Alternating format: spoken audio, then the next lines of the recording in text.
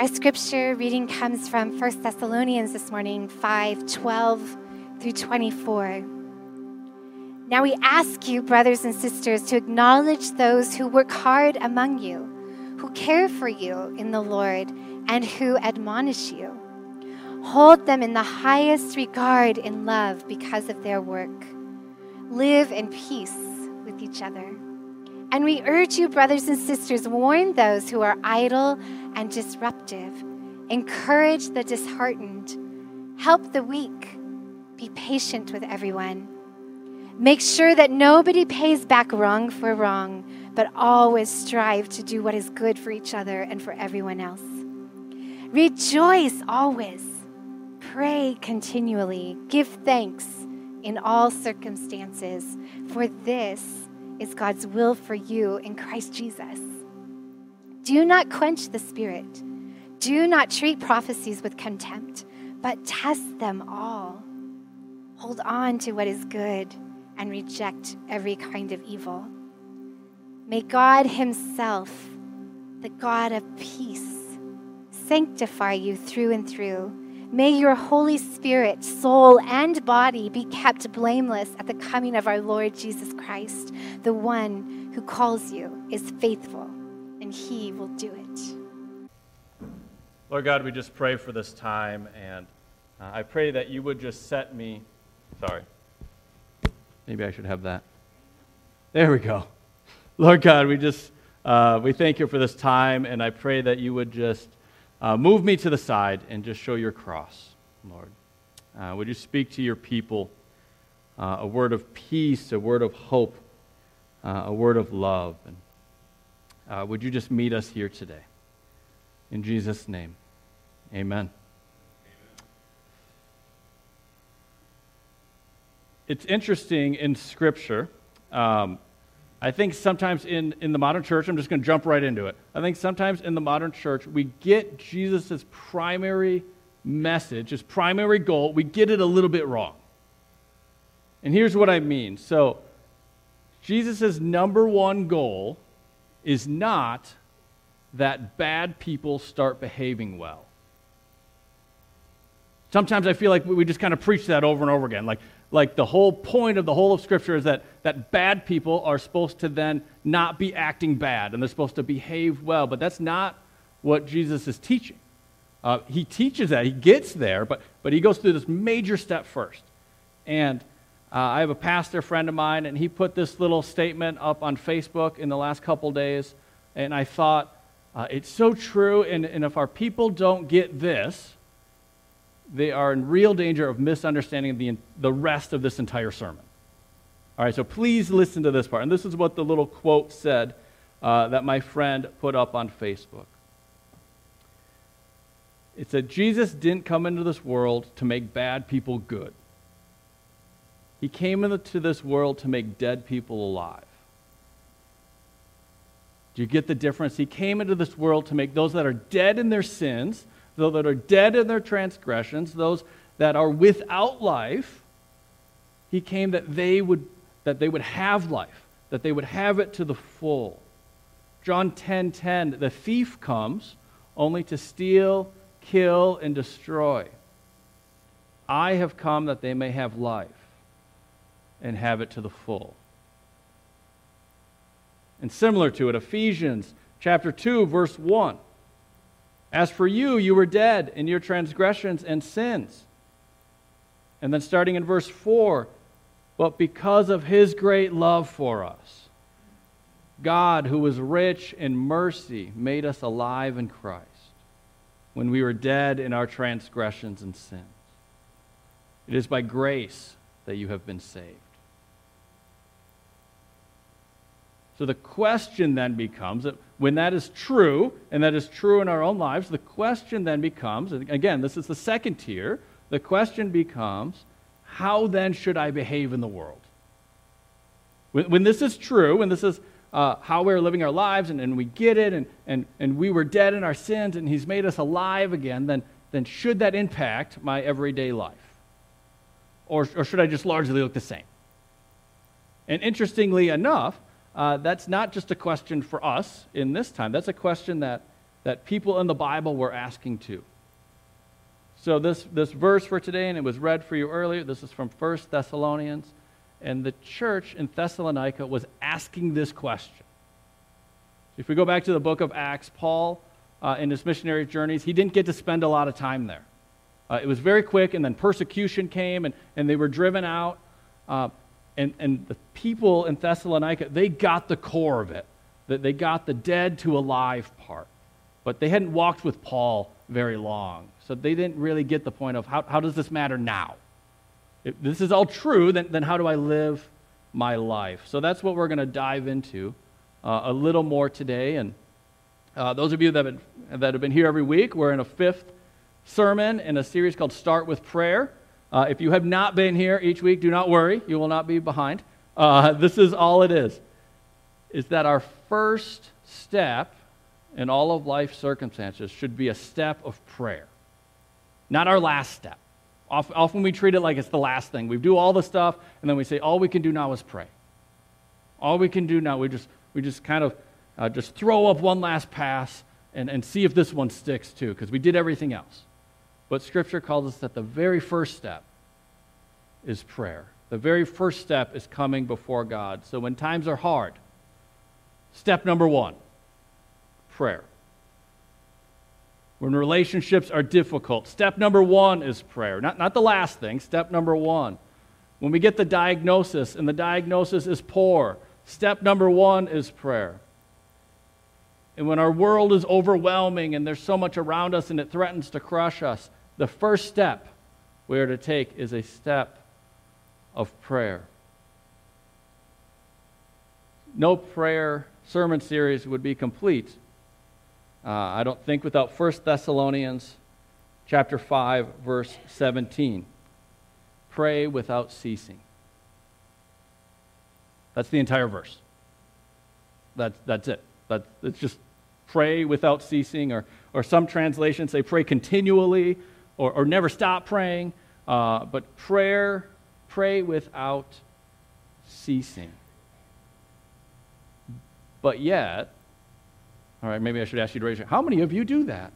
You know, it seems impossible, right? What does it mean to pray without ceasing? And would the Bible really tell us to do something that's impossible? You know, it becomes this kind of rabbit hole of processes. What does this mean? So let's look at a little context here. I'm going to actually back up a little bit to verse 15. So 1 Thessalonians 5, verses 15 through 18. Make sure that nobody pays back wrong for wrong, but always strive to do what is good for each other and for everyone else. Rejoice always. Pray without ceasing. Give thanks in all circumstances, for this is God's will for you in Christ Jesus. So verse 15, make sure that nobody pays back wrong for wrong, but always strive to do what is good for each other and for everyone else. So if praying without ceasing is not a hard enough standard, now we are told that no matter what someone is doing to us, nor what we're feeling, what kind of evil is coming our way, that we are not to repay it back to them.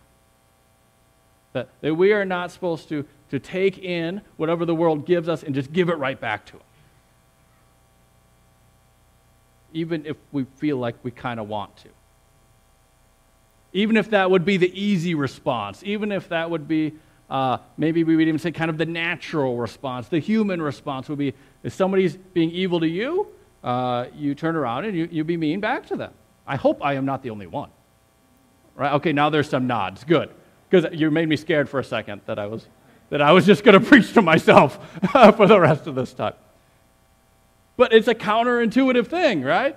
This idea that we're not supposed to repay evil for evil, that we're supposed to do good to everyone, no matter what rotten situation you're in, no matter who ripped you off, no matter who's lying about you, that we're not supposed to pay it back in the same way. We're supposed to live life differently than those around us. Not to earn our faith. Again, this is not role number one. Number one goal is that the dead would become alive. But when the dead become alive, it affects them, and they say, how do I live my life now in light of this new reality? And one of the ways is make sure that no one pays back wrong for wrong, but always strive to do what is good for each other. So praying without ceasing isn't just about some personal piety. It's not just about being a monk that moves out into the desert and prays without ceasing. It's actually written right here in the context of community. It's in relationships. It's in these kind of complex social systems. It doesn't mean the world is too complex, I move to the desert, I live by myself, and then I can finally pray. Or the mountain, if you will. Unless that hits too close to home, then ignore it. It means that in the complicated world, in our world, there's this list of things. So the next one, Paul goes on, verse 16, rejoice always. And if the first one wasn't hard enough, now rejoice always. You're being treated badly? Badly word? Yes, I think so. You're being treated badly. Return good for evil. And then rejoice about it. That's incredible. That's really hard.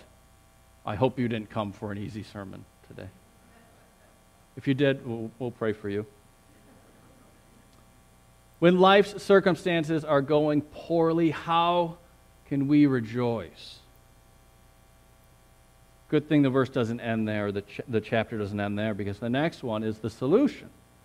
Verse 17, our verse for the day, pray without ceasing. Pray without ceasing. If life is hard for you to live, if this kind of life, if this repaying good for evil, if this rejoicing always life is hard for you to live, then you better start praying. And you better not stop praying. Right? There's two sides of rejoice continually, or rejoice always, or prayer continually, pray without ceasing. It means also don't stop praying. Don't cease. This is very complicated English here. I know you can all do it. But there's a kind of a funniness to that, but it's true. Because how many times in life do hard things happen and we stop praying? The Scripture says, no. When hard things happen, when you're going through hard times, when you're going through all this and you're having a hard time just being nice to that person, the last thing you want to do is stop praying. Pray without ceasing. Give thanks in all circumstances, for this is God's will for you in Christ Jesus. So the first thing I want to point out here is all of the everys in the all language going on here. The everys in the all. Do good always. Rejoice always. Pray always. Or pray without ceasing. Or give thanks always. Or in all circumstances.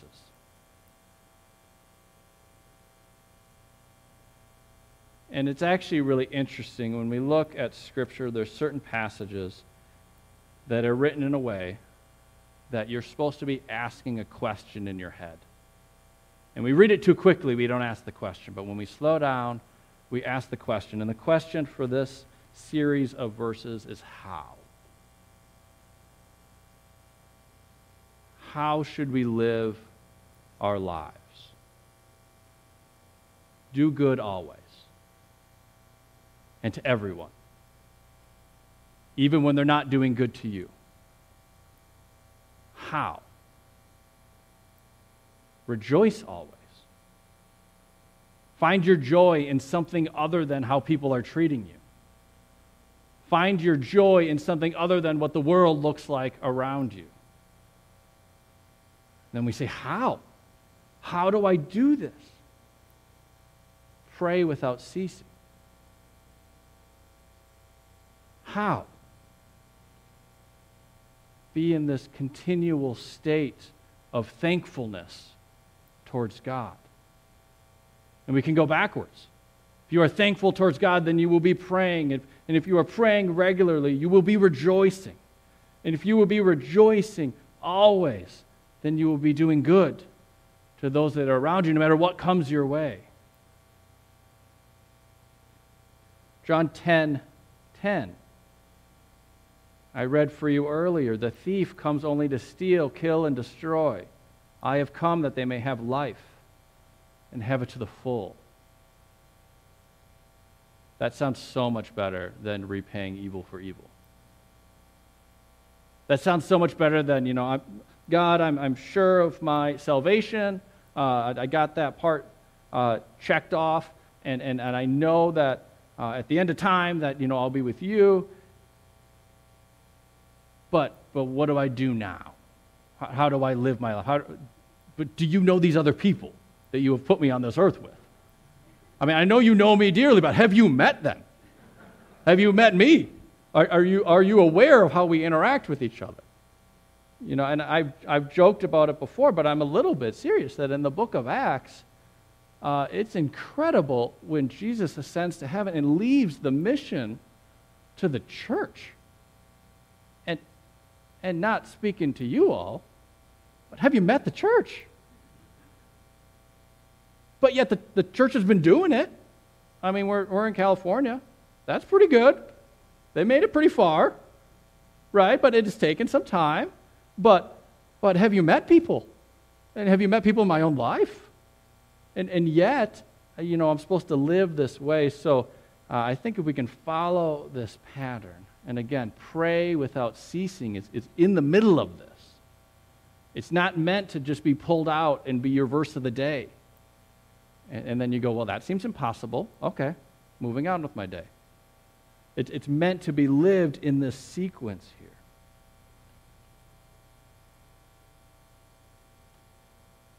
So what does pray without ceasing actually mean? Let's go into that for a second, because I think it can kind of stay a little foggy, and then we can leave the service and we still don't really know what we're called to do. It could mean, I don't think it does, but it could mean pray all the time, like always be on your knees, always have this focused moment in your mind where you're praying and you're always doing it. If you're not doing it, then you're not following the command, and you just need to spend the rest of your life praying. Anyway, how many thinks that's what it means? Maybe, but yet that's not how we see Jesus live his life. The Bible's not going to contradict how Jesus lived his life. Jesus did other things. He prayed a lot. He made a regular pattern of it, but he also discipled his disciples. He also walked with people. He healed people. He walked with sinners and focused on them. So it can't possibly mean that we're supposed to always be in this constant state of prayer. But I think it does mean that there's this life pattern that is a life pattern of prayer that we are supposed to live into. And I'll describe it three ways here. The first one is this consciousness of God's presence at all times. That if we start ignoring who God is in the world, we become people that don't pray. But if we have this awareness of who God is, and I have these glasses up front, right? See? You can all see. Now I can't see you. But I see the world through these lenses. Some of you also do. You see the entire world through this lens, and you make sense of it. Your brain makes sense of the world around you only through this lens. And we are called to have a different lens. Here, it's a lens that looks at the world how God sees it. We're supposed to have this God consciousness in our own minds that see the world through God lenses.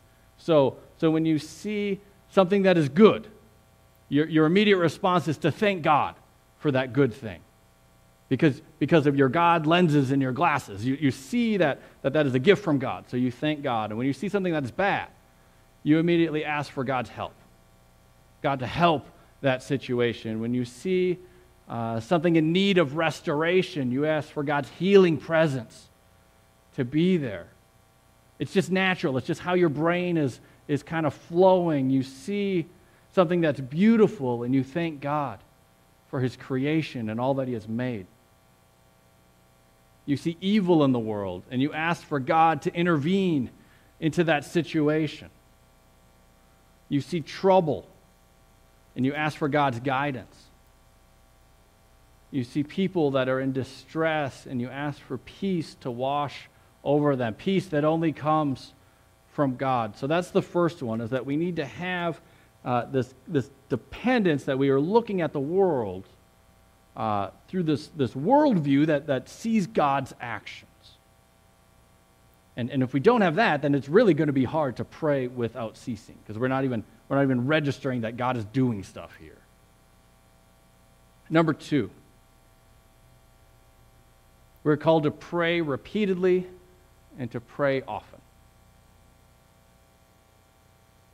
Earlier on in 1 Thessalonians, I don't always talk about the Greek and the Hebrew words. I could. Maybe some of you would like that. Maybe some of you would say, please don't. But this word, translated without ceasing, Paul uses earlier in the book of 1 Thessalonians. So he uses the exact same word. And we can actually learn a lot by doing this. So we're going to back up a little bit. Chapter 2, verse 13. Paul says, and we also thank God, this says continually, it's the same word. We also thank God continually because you receive the word of God. Now, did Paul thank God on his knees with his head bowed 100% of the time for the church in Thessalonica? No, that would be a poor reading of that scripture, but he thanked them often. He thanked over and over and over and over and over and over again, repeatedly, continuing, without fail. He went before God, and when he went before God, he said, thank you for this church. Thank you for who they are. And when he prayed for them.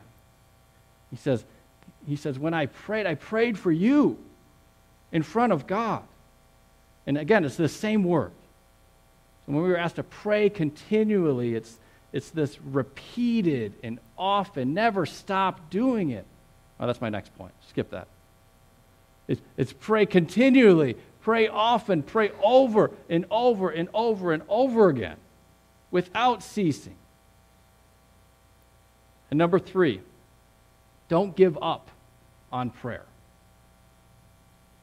Again, no matter what evil has come your way, don't let it be that you say, oh, I'm going through so much, I'm just done with this. I'm just done with this prayer thing. Paul says, no. You might have persecution, and they did in that church. They did. And that's who he's speaking to, and he says, repay good for their evil. When it comes at you, don't let it hit you and affect you, and then you decide, and then you react. He says, you act into the world because of the cross, not because of what's coming to you. The world's going to throw stuff your way. And you hear this from people all the time. Oh, well, they were mean to me. That's not just a junior high excuse. Adults, real adults, I know. They were mean to me, and it hurt my feelings. And I reacted mean back to them. And here he says, it's okay if you're growing in that, but that's not the goal. You're supposed to react in a way that comes from the cross. That no matter what they throw at you, that's not what judges how you behave. That's not what changes who you are. You are glued to the cross. You're that person. You're a Jesus person. And therefore, out into the world, that you respond in this way. You are kind to those who persecute you. You are good to those who are evil to you. Because their actions don't define your actions. The cross defines your actions. Your relationship with Christ defines your action. And that's why in Scripture, over and over, it often says, and then they will know that Jesus is Lord. Why? Because the world has said behave in this certain way. And when you break that, when you act a different way, they will be taken back. They'll say, what is this? What is this nonsense? I was mean to them, and then they legitimately sent me a Christmas card. And they invited me over for dinner. It wasn't even passive aggressive. It was actually nice. It doesn't say be passive aggressive to those who are mean to you. That's just modern day translation for it. It does not say that. It says be nice to them. Repay good for their evil. And do not give up on prayer.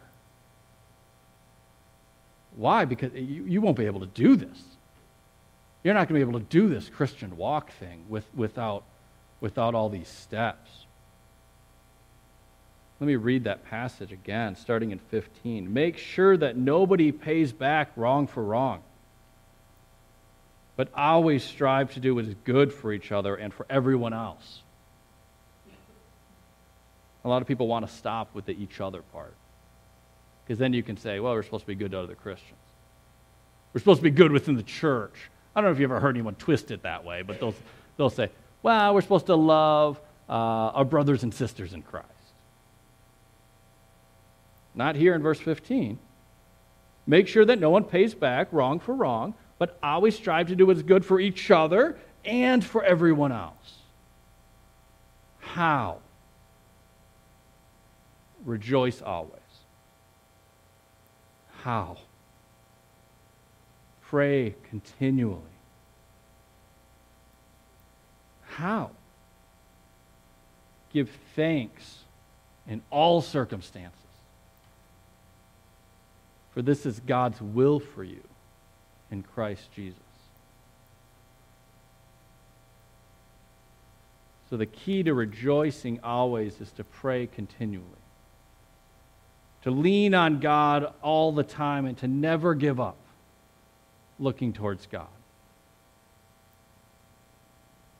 Again, this needs to not just be something we think, it needs to be who we are.